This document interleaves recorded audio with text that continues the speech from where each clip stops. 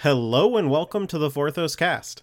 I'm Jay and Ellie, and if I was a Commander 2019 deck, I'd be Flashback, because I'm pretty fly for a Jeskai. I'm Lorelei Weissel, and if I was a Commander 2019 deck, I'd be the Morph deck led by Kadena, Slinking Sorcerer, because I too am a sneaky bitch.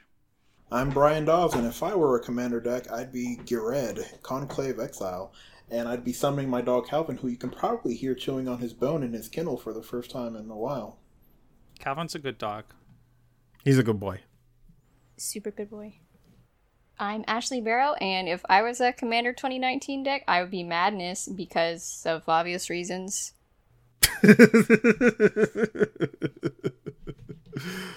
Oh, yes. You are definitely Anji Falconwrath. All right, so this week, in case you couldn't tell from our cold open, we got our first previews for Commander 2019. We will talk about those more in future weeks in our Flavor Gem episode. But for now, we just wanted to point out that the night we're recording this, they revealed that Gerard will be having a new card in this set, which is very exciting. It's beautiful, gorgeous art by Zach Stella that we will talk about more later. So our Flavor Gems episode will probably be in 2 weeks. We're back to Gathering Storm next week, so it'll be a little bit to talk about the cards, but there's going to be a lot to talk about, folks. So it's very exciting. And as long as we're talking about preview cards, don't forget that this Wednesday, August 7th, is our Commander 2019 preview episode. So that'll go up sometime in the morning Eastern time. So get excited. Our card is very neat. It's going to be fun. If you are listening to this because you've seen the Gerard card or perhaps other things that might be happening, enjoy. This is part 3 of our coverage of the Weatherlight Saga. If you look back at our previous episodes 74 and 75, that's where we cover the artifact cycle and the first half of the Weatherlight Saga proper, Wrath and Storm, Mercadian Masks, and finally Nemesis. Today we're going to start with Prophecy. So Prophecy is the third set in the Mercadian Masks block. That's perhaps the nicest thing anyone can say about it. It was not a well-received set creatively or play-wise. It's the Spell Shaper set. Hey, there's $10 commons in that set. Really? Heuristic Study. Oh! It had one good card, y'all. It is often regarded as one of the worst design sets of all time, and it has, as you're about to hear, one of the most bafflingly meaningless parts to the whole Weatherlight Saga. It doesn't make any sense. I don't know why this story was being told here. It has nothing to do with anything. Almost. So, this story catches us up on what's been happening on Dominaria since the Weatherlight left and disappeared to Wrath at the beginning of this whole cycle. The Keldons, that is the culture of these big hulking barbarian people that live in the in northern Arona, have decided they're going to invade Jamura, which is kind of Dominaria's Africa analog. So the Keldons invade Jamura. They have what's called the Prophecy of Twilight, where they believe when this end of days comes that all of their honored warriors in their necropolis will rise again. And they think the Twilight is imminent, and so they have decided to conquer as much as they can before they go. More about that Twilight later. So the war goes very poorly for the Jamurans for a while. Rain from the Talarian Academy, who is Baron's wife and the mother of Weatherlight crew member Hannah, is involved. Teferi is involved. Rain ends up getting killed during the war, and then shortly thereafter, Teferi remembers he's a godlike planeswalker and ends the war. Doesn't he do that for the Mirage War too? Yeah, pretty much. The Mirage War is different. We can talk about that another day. I don't want to, though. It's a decent story. That one he sends like visions to people to go fix the problem for him.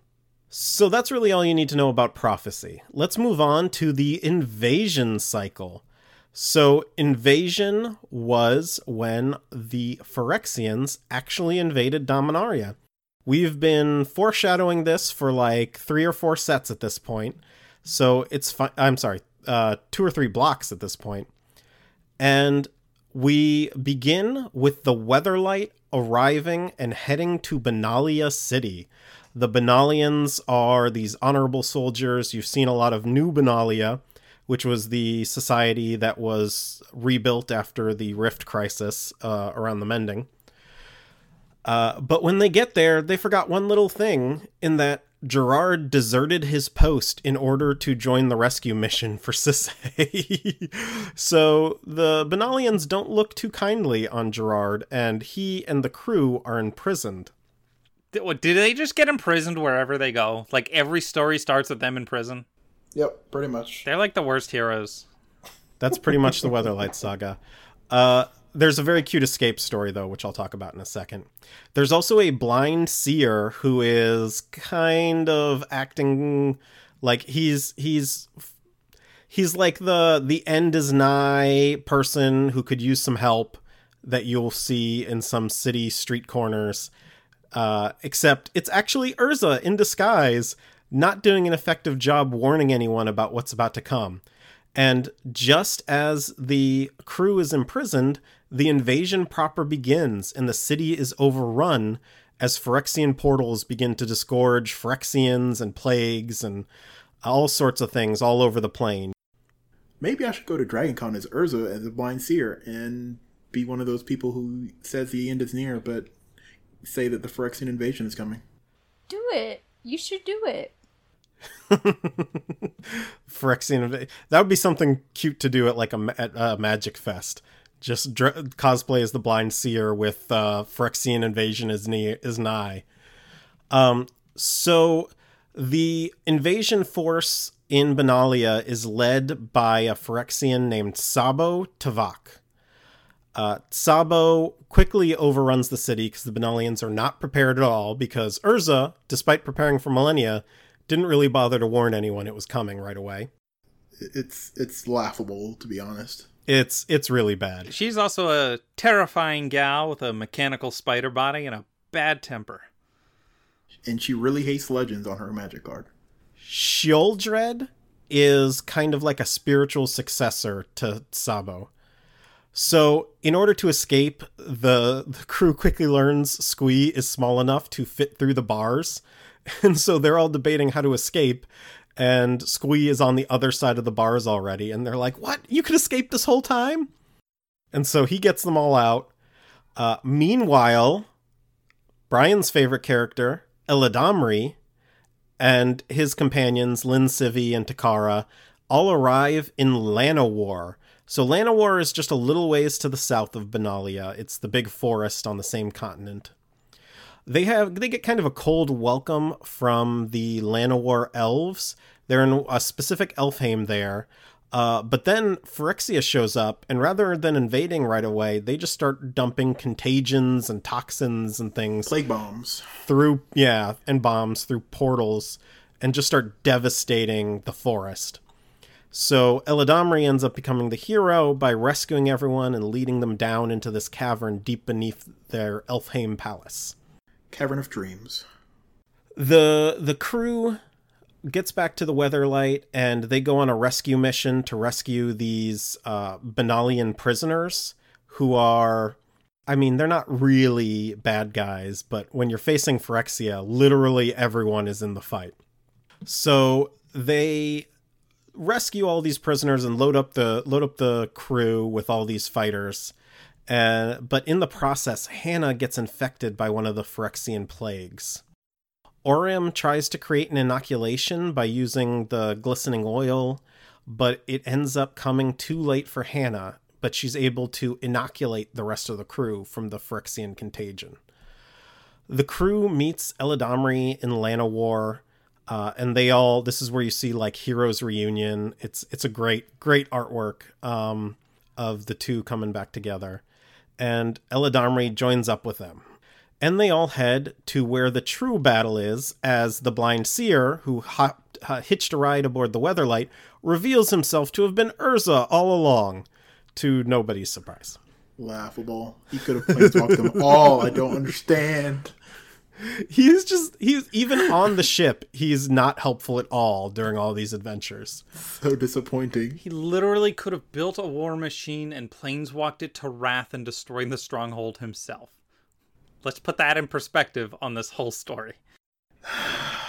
Goodness. So, Urza departs to begin collecting his 9 titans. He is recruiting planeswalkers with ties to Dominaria, in some cases, in order to battle against Phyrexia. So the first person he goes to recruit is his old student Teferi. Teferi, however, is tired of his mentor's BS. Like, nah, fam. They fend off the part of the invasion in Jamura, but Teferi, rather than joining Urza, ends up phasing out Zalfir and Shiv. Zalfir is a country in northwest Jamura, which is where Teferi is from, and Shiv is this volcanic island nation way to the north and east that Joyra is from. And so the two of them phased out and basically peace out of the whole invasion. A coward's move. They believe it's the only way to save their homes. Teferi does it unilaterally. He's not a great person. Well, I mean, it's complicated because he felt like he was doing what was best, and he felt that the war was pretty much unwinnable. And he also knew that Zalfir would probably take the heaviest casualties because Phyrexia was going to focus on them because they were the most technologically advanced outside of Teleria. And Urza knew that as well and was using them as bait. Yes. So Urza's plan was essentially to let Zalfir get destroyed, kind of like Benalia got destroyed, to be able to focus all his energies on certain battles in the conflict. And Teferi was having none of that. I'm protecting my people from you. So, back in Yavimaya, which is on the continent of Teresier, Multani, who we talked about a bit in the Artifacts cycle episode, he is facing a full-scale Phyrexian invasion, and the forest of Yavimaya is kind of amazing in fighting back. So, yeah, this rent ends up being opened beneath the ground, and this heretofore, however the hell you say it. Why don't you just say a normal word? This never before discovered race of creatures called Kavu come erupting out to fight the Phyrexians. In addition, one of the first waves of Phyrexians are converted into like these tree folk beings, which you can see in the new Dominaria. They're very cool. The woodsmen. Woodsmen, yes. They become known as the Phyrexian woodsmen. They're just very, very cool. So Multani is fighting his fight over there. Meanwhile, Urza ends up recruiting his 9 titans. He ends up having to do some last-minute replacements because Teferi had left. They all universally agree that Parcher, which is a joke for Pete Archer, who was, I believe, one of the editors at the time, is entirely too crazy for the 9 titans, that even Urza wouldn't deal with him. I love it. Parcher is a planeswalker so off his rocker they don't even want him in an Urza plan.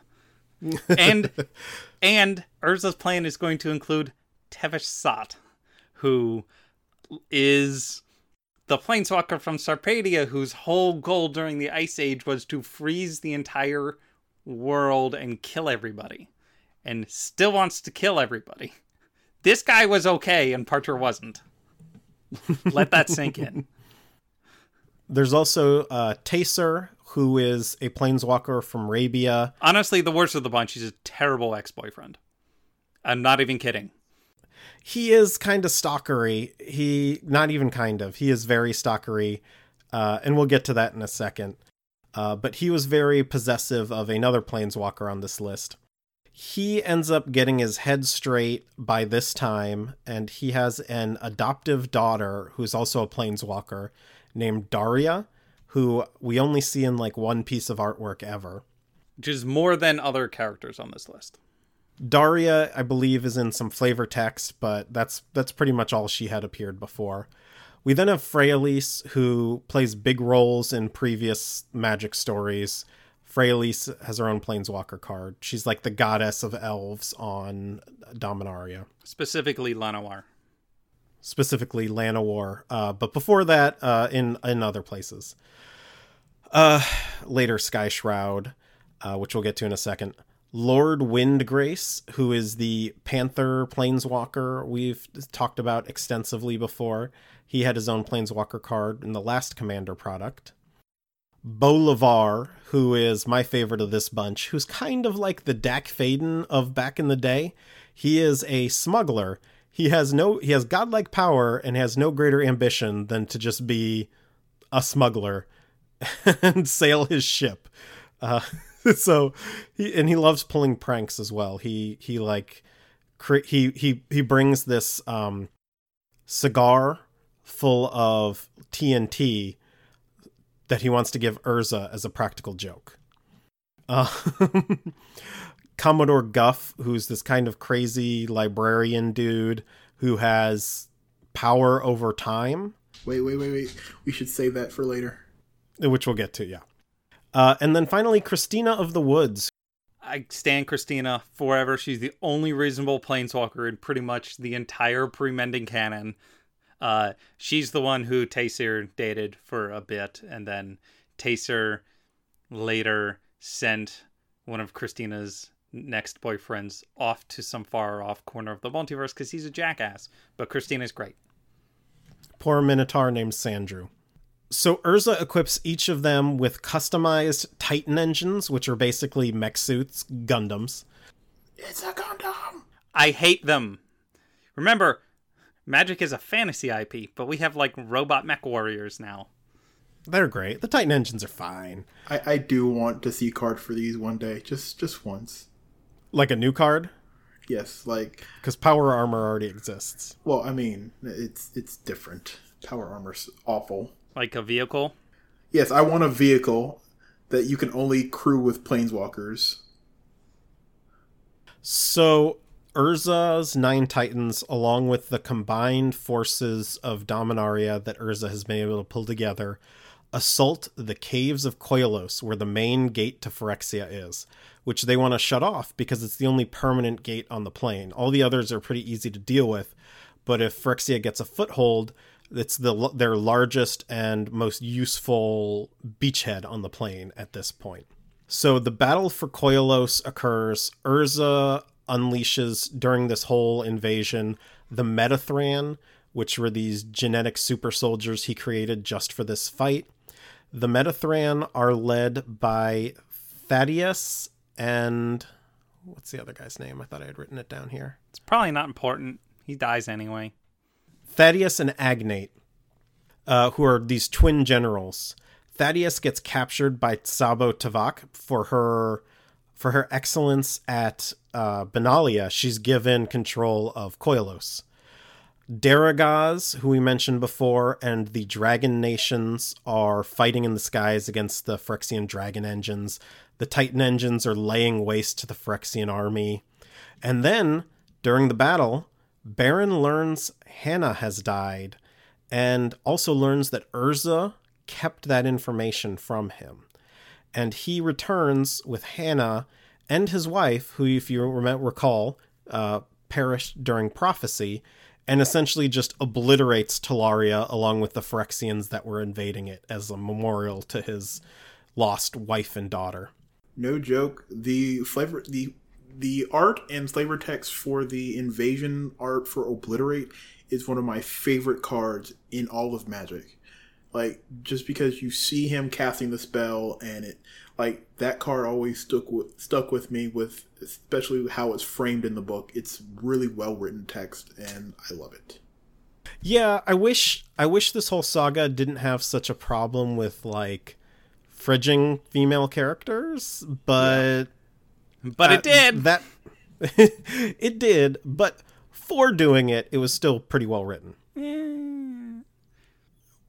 It was a powerful scene. For reference, the flavor text on the card is, "For his family, Baron made a funeral pyre of Talaria."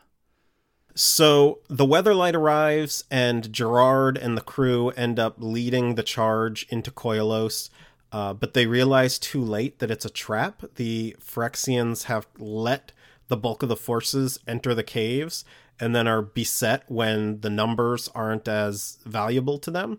And the Phyrexians are able to just keep pumping more and more through the portal, so that they have a never-ending stream of soldiers. Karn, who is, if you recall, a pacifist, is forced to make a choice where he has stood back. He's still, I think, on the Weatherlight, or he didn't participate in the charge because he's not going to kill anybody, and realizes that unless he takes action, all his friends are going to die.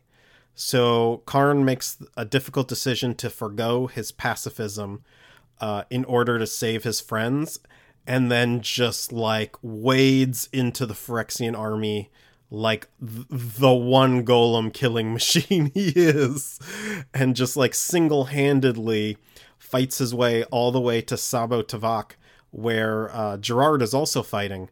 So together they're finally able to overpower Sabo, and Karn just like rips apart her mechanical legs, and she escapes just barely, but the Phyrexian portal is closed and destroyed forever. So that's the end of Invasion. It's an important lesson Karn teaches us, that it's okay and good to punch Nazis, because otherwise they will kill all the people you care about. Pacifism just lets the Phyrexians win. Exactly. You know, what's the point of holding on to his pacifism if everyone he knows and loves is dead? So plane shift. The victory celebrations after the win at Koilos are cut short as the planar overlay begins. Wrath itself manifests on top of Dominaria. The stronghold appears in a volcano in Urborg. Sabo comes crawling to Krovax, and Krovax kills her for her failure. It's on, I believe it's the card Diabolic Intent, the original Yeah, printing, I think so. Where she is just getting drowned and destroyed at the foot of him sitting in his throne. Like, Krovax, what a jackass, what a meanie. Sky Shroud, the elvish forest from Wrath, manifests on Keld, which is this icy cold climate where the Keldans are from, and Freyalise ends up, I think Eladamri makes a bargain with Freyalise in order to save it, and she kind of forces it to work in the area without everything dying, because of the way it was manifesting. Basically everything in Sky Shroud was going to die. So Freyalise saves it, and she ends up becoming the patron of Sky Shroud. She also rips a hole in space-time, but It's one of the many time rifts. Yeah, it's a subconscious. She doesn't know what she's doing when that happens, but basically she puts a ward around Sky Shroud that causes the climate to be what it's used to instead of being the frigid cold that it is that's Keld. Well, we get 4 time rifts during the invasion. We get a bunch, because phasing out Shiv and Zalfir are rifts as well. And then the Stronghold overlaying in Urborg is one of the rifts. So, yeah, we have 4 rifts created during this single story event. So Eladamri and the crew that are with him, Lin Civi and Takara, end up making allies with Keld and a Keldan warlord named Astor in particular. If you are familiar with the card Rada, Heir to Keld, or Grand Warlord Rada, she is the great-granddaughter of Astor. So this is the beginning of that friendly relationship between Keld and the elves. Or at least less confrontational. So as they are fighting off the Phyrexians around Keld, the actual Keldan twilight that was prophesized in prophecy comes true for real. It's a pretty good prophecy. Like, one day in the future, some magical ship is going to fly through the air, and the spirits of the fallen of Keld's fallen heroes are going to return and fight in a war, and it's going to be great and victorious. And that's what happens, right? It just all goes according to how the prophecy said it would. Like, nothing. There's no weird twists or anything. What do you say, Brian? But no. Their dead come back and fight on the side of the Phyrexians, and the Keldans are forced to create or to do all sorts of blasphemous things. It's awful. So the Keldon dead that have been building up in their necropolis for centuries or even millennia are all risen to fight on the side of Phyrexia. So the Keldons, who are these badass warriors, are not prepared for this, and they're quickly routed, and they all, like the surviving forces, end up falling down this ice flow, down this cracked glacier, and through this underwater stream that leads them to this magical golden ship underneath Keld called the Golden Argosy. They all board the Golden Argosy, and we'll catch up with them again later. The next part is one of my favorite parts of this story, because Teversat, remember, still wants to kill everybody on Dominaria and bring silence to the plane. So he goes over to Daragaz and was like, "Hey Daragaz, I know you think you're just like a Shivan dragon, but you're actually a reincarnation of these dragons called the Primevals. There are 5 of you, each of you representing an aspect of the Ur-Dragon." And he brings Daragaz over and says, "Hey, you can bring your 4 siblings back, and you can once again rule the plane." And so this happens, and this is the invasion cycle of dragons. So Daragaz and Dromar and Croesus and Rith and Treva come back to life and thinking, "Oh yeah, we own this plane." So they start attacking both the Phyrexian forces and the coalition forces. Well, it's mainly the Weatherlight because they see it as a threat in the air. So they're just going haywire, and big, strong, super ancient murdery dragons, and Teversat is like, "Finally, everyone's going to die, just as I've always wanted." This is the card Primeval's Glorious Rebirth from Dominaria, by the way. But basically, all 5 dragons did a circle of life, and then the last one was Croesus, and they all had to, the 4 other dragons had to sacrifice themselves to bring him back to life, and that's what Primeval's Glorious Rebirth is. Yep, and then Daragaz eventually realizes, like, the only way to stop this is to kill himself, so he dives into a volcano and kind of ends that whole... He terminates his life. ...debacle. Yeah, so the original printing of Terminate that's him diving into the volcano, and yeah, Daragaz is lucky because he's the dragon of rebirth, so he regenerates every now and then. So he's still alive in present day Dominaria, or I guess alive again. Whatever. It's a different version of him, but he could restart the circle if given the knowledge about it. He's a good dragon. He's a good dragon, one of the few in Magic. So the Weatherlight crew gets back together after the Battle of Koilos, and they decide they need powerful warriors in order to help in the fight.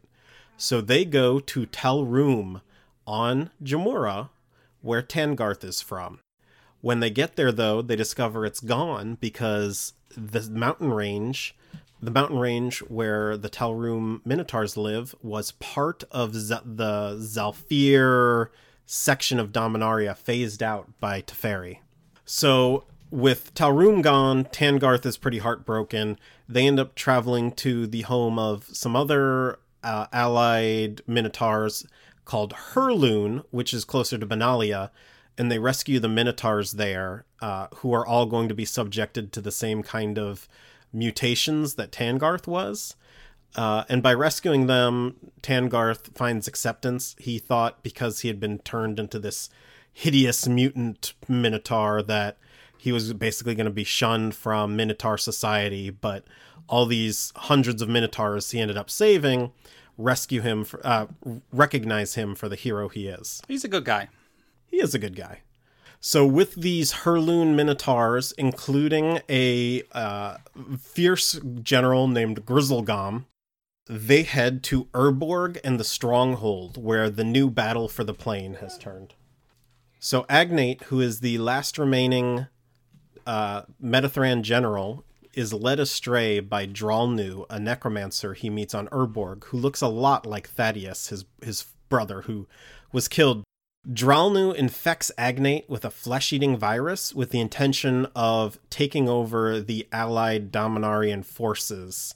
I had something like that once. Yeah? Did someone want to take over your allied forces? Well, I got it from Public Keyboard, so yeah. Jeez. So yeah, it's real easy to catch. When the Weatherlight arrives, they drop off Grizzlegom. The Golden Argosy also arrives and drops off the Keldons and Eladamri and all of them. Grizzlegom, God, that's a hard name to say. Yes, it is. Ends up killing Drolnu and taking charge of the Allied forces after Agnate dies, because it was pretty clear what Drolnu was up to. The Weatherlight has been so blinged out at this point, they're able to defeat the Predator. The Weatherlight at this point has had all sorts of like laser cannons installed, and it's much bigger and faster, and the hull is tougher. Because Magic is a fantasy IP. All of the... and because of all the pieces of the legacy that were imprinted on it. So as the Predator starts to go down, Urtai teleports aboard, and Urtai is now mutated by Phyrexian science. He's got 4 arms and is hideous. And he kidnaps Gerard, and when he teleports away, Squee jumps in to try and save Gerard, because Squee is a big damn hero, let me tell you what. And he ends up getting teleported away with Urtai. Meanwhile, just before that happens, though, Grevin Ilvek, the captain of the Predator, is defeated, I think, aboard the Weatherlight, and in one of like the most metal moments in Magic, the crew throws Grevin's body back aboard the Predator as it goes to crash into the stronghold, and someone has a one-liner that's something like, "We'll be seeing you soon." A calling card for Krovax. It is a pretty cool moment. But anyway, as this Urborg fight goes on, Multani ends up moving a 5-mile chunk of Yavimaya and transplants it to Urborg. It ends up creating, at some point in the future... Muldrotha, that's right. Who is the spirit of this forested part of Urborg he transplanted over. This forest is full of like the Phyrexian woodsmen and the Kavu, and it's kind of a blight on Phyrexia's new realm. So Krovax goes to deal with it himself and gets his butt kicked, and you can see that in a bunch of the artwork. Fervent charge. Yeah. Back at the stronghold, Krovax offers Gerard a deal to return Hannah to life, saying that Yawgmoth can bring her back from the dead. And to prove it, he kills Squee, but then resurrects the goblin. So Gerard is very tempted to join, and ends up going through a portal on the stronghold to the heart of Phyrexia. Meanwhile, the assault on Phyrexia has gone horribly. Has it, though? Has it? So remember the part where I said it seems questionable that Urza would put Teversat on his team of Super Trooper Planeswalkers? Well, his whole plan was he has these devices called soul bombs that he wants to use he wants to plant them around Phyrexia and to wreak havoc on the plane and destroy a whole bunch of it. The problem is they need to be charged by a planeswalker dying. And he has this idea, like, look, if we have Teversat on this team, we just kill him. But in a weird moment where Urza thinks he needs to do things ethically, he lets Teversat kill Daria and Christina for no reason. The ethics of that are just like, dude, if you wanted to kill somebody, just do it, and then be like, hey, this is why he was going to kill you guys anyway. So I just saved 2 planeswalkers by killing 1 instead of letting this guy kill 2 before you kill him. Makes no sense. Makes no sense. So Daria and Christina die for literally no reason because the invasion block just fridges almost every woman in it. And then Urza says, okay, now that Teversat has killed 2 of my other teammates, now I can ethically kill Teversat to power my nuclear bombs. Because Urza's psychotic. Because Urza's the worst person. So, the original printing of Pernicious Deed shows Freyalise with a soul bomb. So they get planted all around Phyrexia. But while they're there... Remember, Urza is an artificer and began his career studying Phyrexian technology. And while he's on Phyrexia proper, he starts to get the idea, like, looking around, like, Yawgmoth, like, kind of is doing a decent job here. And it's actually, like, pretty impressive, all the artifice he's done. And I actually, it's like... kind of beautiful. I actually respect the work Yawgmoth is doing. And before he knows it, he's, like, totally seduced by stupid, sexy Yawgmoth, who at this point is just, like, an avatar who like, Phyrexia is Yawgmoth.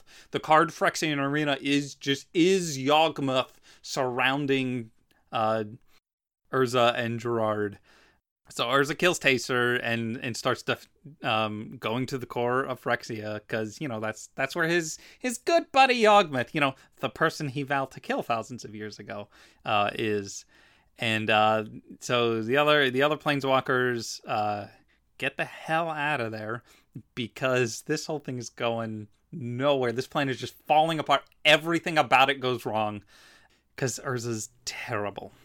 So all that's left at this point, after Taser is killed for daring to speak up at Urza, and they learn that it wasn't just Tevzat's Titan engine that they trapped, that he put in a kill switch. They all abandon those Titan engines and decide to complete the mission, but all that's left is Freyalise, Lord Windgrace, Bolivar, and Commodore Guff. And so they end up planting their soul bombs anyway. Meanwhile, back on Dominaria, Karn has spent some time with the Thran Tome and knows how to save the plane. He's got a plan. And that's where Plane Shift leaves off. I would say Karn is a man with a plan, but he's like a robot, so he's like a can with a plan. Wow, well played, but jeez. Our live listeners are saying, boo! Oh, come on, that was fantastic. Oh, it was great. It's still just wow, though. So now we're in it for the grand finale, Apocalypse. So in the Stronghold, Krovax discovers that the magic used to resurrect Squee worked a little too well, and Squee won't stay dead. He keeps trying to kill him, but nothing seems to stick. Squee just kind of pops back to life like he's respawning in a video game. So Krovax ends up giving Squee to Urtai to torture eternally.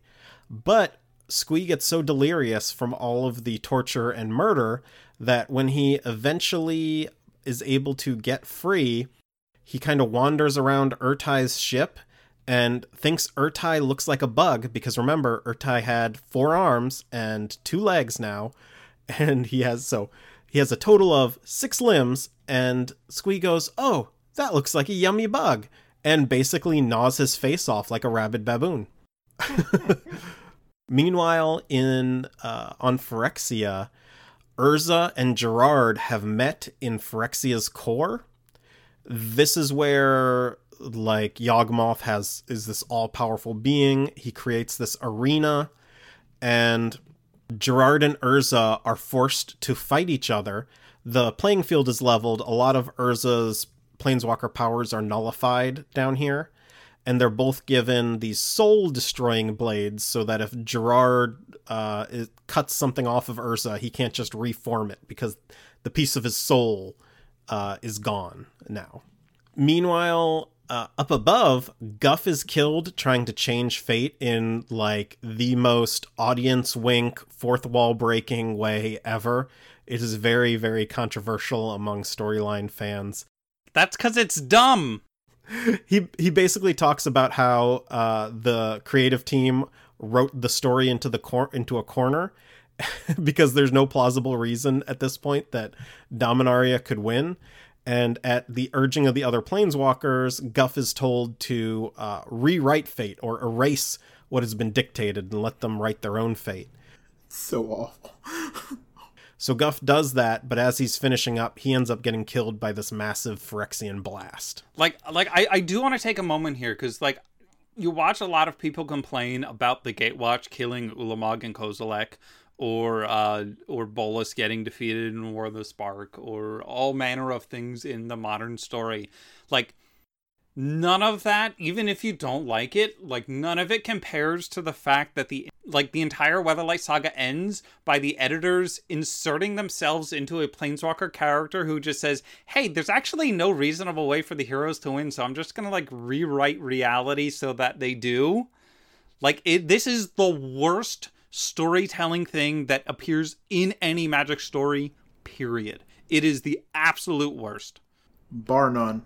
So back at the rest of the Planeswalkers plant their bombs and watch as like Phyrexia's basically cracked open. It's 9 nested spheres, and so it's just reduced to this hulking rubble except for the core, where Gerard ends up, after a very long protracted battle with Urza, where Urza is more powerful, but Gerard has more ingenuity, because Urza has basically his whole life only copied things other people have created or done minor iterative improvements.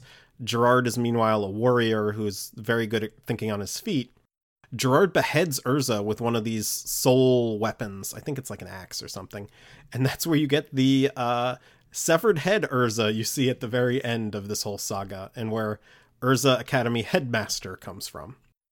So Gerard goes back through the portal back to the stronghold, where the battle for Urborg is still raging. Daragaz sacrifices himself by throwing himself into the stronghold's volcano lair. I said that part too early. I'm sorry. Oh, did you say that already? Yeah. All right. I just kind of did the whole dragon thing all in one go. That's fine. Karn, meanwhile, guides the Weatherlight in a final transformation, where the Weatherlight actually becomes a thinking being for a short period of time. Gerard in the Stronghold has been upgraded by Yawgmoth before Yawgmoth realizes that Gerard intends to betray him. So Gerard and Krovax face off, but Gerard is now much more powerful and is able to kill Krovax. He rescues Squee along with Urza's head, who is shooting... I'm not kidding about this. Urza's severed head is shooting laser beams out of his eyes to help clear the path out of the stronghold. Magic is a fantasy IP. The allied forces break into the stronghold, led by like Grizzlegom and these dwarves they randomly find out of nowhere in this battle. Everything seems to be going well for the Dominarians, like they might stand a chance, until Yawgmoth himself manifests on Dominaria. He comes through as this like giant black death cloud that just keeps coming and coming out of the stronghold portal. Bolivar, who's one of the few surviving Titans left, one of the 3, sacrifices himself to save this small colony of artists. He realizes that he can't defeat Yawgmoth by himself. He's been separated from the others, and he could just planeswalk away, but he knows he couldn't live with himself if he left Dominaria to its fate. So he does what he can, and he saves this colony, which has survived to the modern day in Magic. The Weatherlight, in order to try and destroy this giant Yawgmoth death cloud, which threatens everything, they try and harness the power of the Null Moon, which we talked about ages ago, and is full of white mana that was absorbed from all of Yawgmoth's nukes way, way back in the Thran days. So the Weatherlight basically crashes through it and uses itself as like a prism in order to focus these rays of white mana to try and destroy the black death cloud of Yawgmoth. But it's not strong enough. So Urza's head talks privately to Gerard and tells him about his final last-ditch plan, the legacy weapon. That the final purpose of the Weatherlight, of Karn, and even of Gerard... And Squeeze Toy. Is to create this massive blast that may destroy half the plane, but it'll destroy Phyrexian along with it, and the other half of the plane can survive. They are so desperate, and everyone's about to die from Yawgmoth's death cloud, that they go through with it.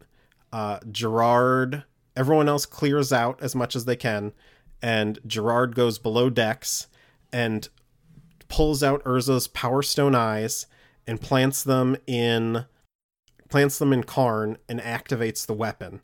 And it just creates this giant wave of light that wipes out all the Phyrexians and manages to save most of the people on the plane. It doesn't actually do what Urza's Ruinous Blast did, which is what everyone was worrying. It just destroyed the Phyrexians like Urza intended, or hoped it would do. And Karn ascends with with the Planeswalker Spark of Urza, which is fused into him through the Power Stone Eyes that were put into him as part of the legacy weapon. It wasn't Urza Spark to begin with, it was Glacian's. That's debatable. I like that theory, but it is just a theory. I prefer the Glacian Spark theory, personally, for lots of thematic reasons. But the text is pretty ambiguous about whose Spark Urza actually had, and whether he had one of his own or not. So, Twyford was hinting at it, like, in the later half, before Yawgmoth gets to it. I don't think this is the time to go into this theory. That's fine, whatever. I will say it's a very poetic ending to Yawgmoth and Phyrexia, that the Might and the Weak Stone, the original Power Stone shards that Yawgmoth shoved into and experimented in Glacian in the Thran, are also the things that are his undoing. I think of all the storytelling things in this block, I think that's one of my favorite, tying that back to the origins of Phyrexia and its ending. So, in the aftermath, there's a memorial held on Urborg where I think it's called the Tomb of Heroes. The Heroes Memorial, or the Heroes Podium? Yeah, I don't remember. The Heroes Memorial is erected on Urborg. There's statues to Urza and Gerard at the top of it. After the memorial, Lord Windgrace vows to not let Phyrexia reemerge after this battle. Orim is brought by Karn back to Mercadia, where she can live the rest of her life out with her boo, Chomano.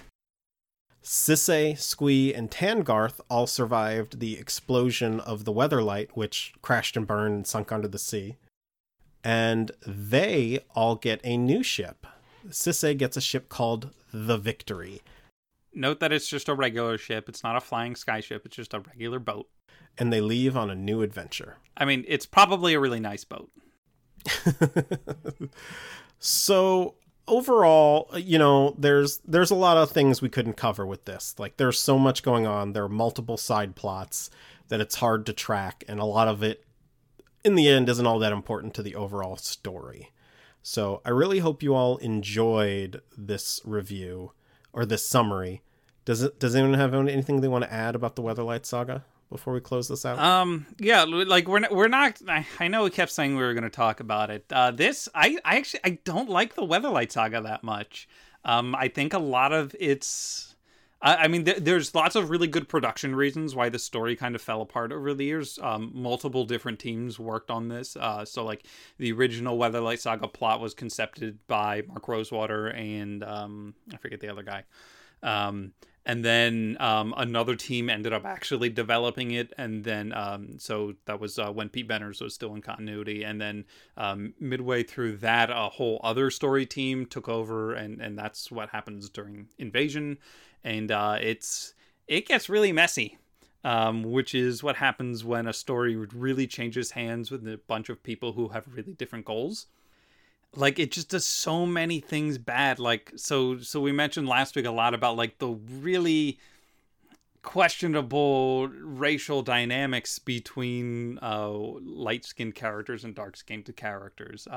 Vuel becomes Volrath and Krovax becomes the other Evankar of Wrath, and Tangarth has to deal with a paling of a lot of his skin. He kind of ends up piebald at the end, but and the story is, like, really bad with women most of the time. Miri dies and Selenia dies, and Christina and Daria get fridged, and Hannah literally only dies so that Gerard can be tempted to go to Phyrexia, and that's yikes. And Rain is killed mostly so that Baron is angry and kills himself. Like, it is catastrophic. Every time people ask, well, like with the recent War of the Spark thing, and people were like, well, why didn't more characters die? You should have had more characters die.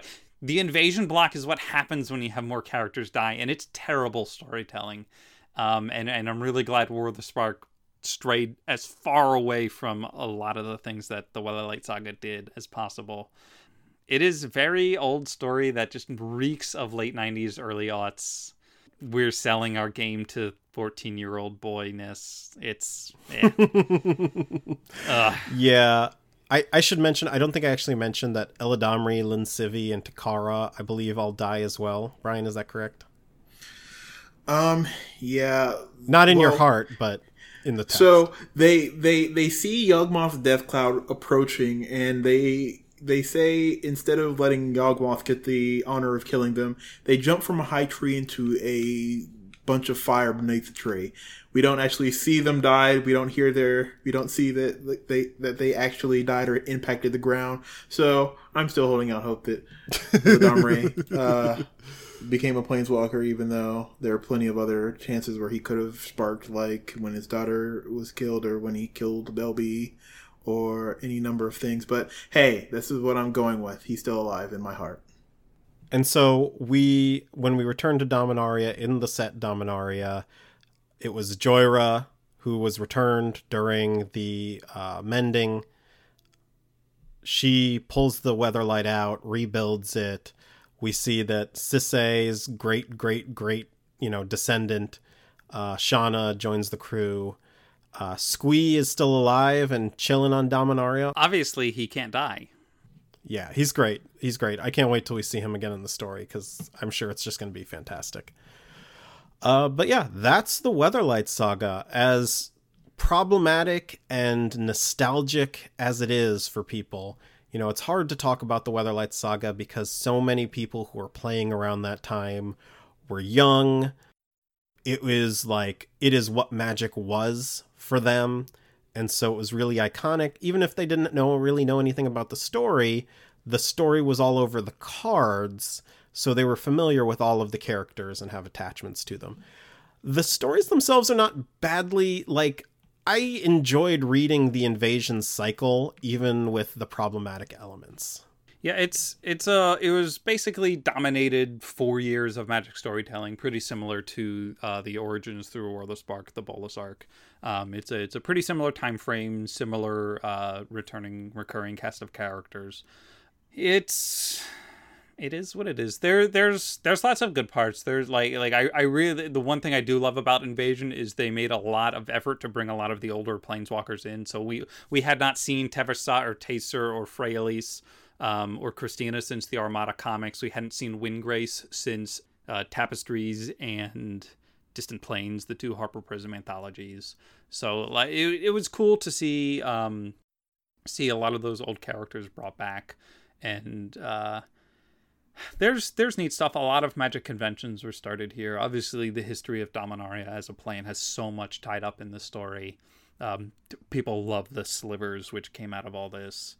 It's cool. It's a part of Magic's history that has undeniably impacted the future of the game. Problematic parts and all, and that's largely why we dedicated 3 whole weeks to covering it. And honestly, this feels like this is kind of our last thoughts. I don't think we need more this week. Was I alive during this? Were you alive? When were you born, Ashley? Was I born yet? Was I born yet? You're like 23, you know when right? I was born. Yeah, you were. Yeah, I was born in 95. Yes, you were a child. So Tempest. So Weatherlight the set came out, I believe, in 97. I was a baby. Yeah, you were a baby. You're old. Oh, baby. I mean, I was also in elementary school when the story started too, so it's not that.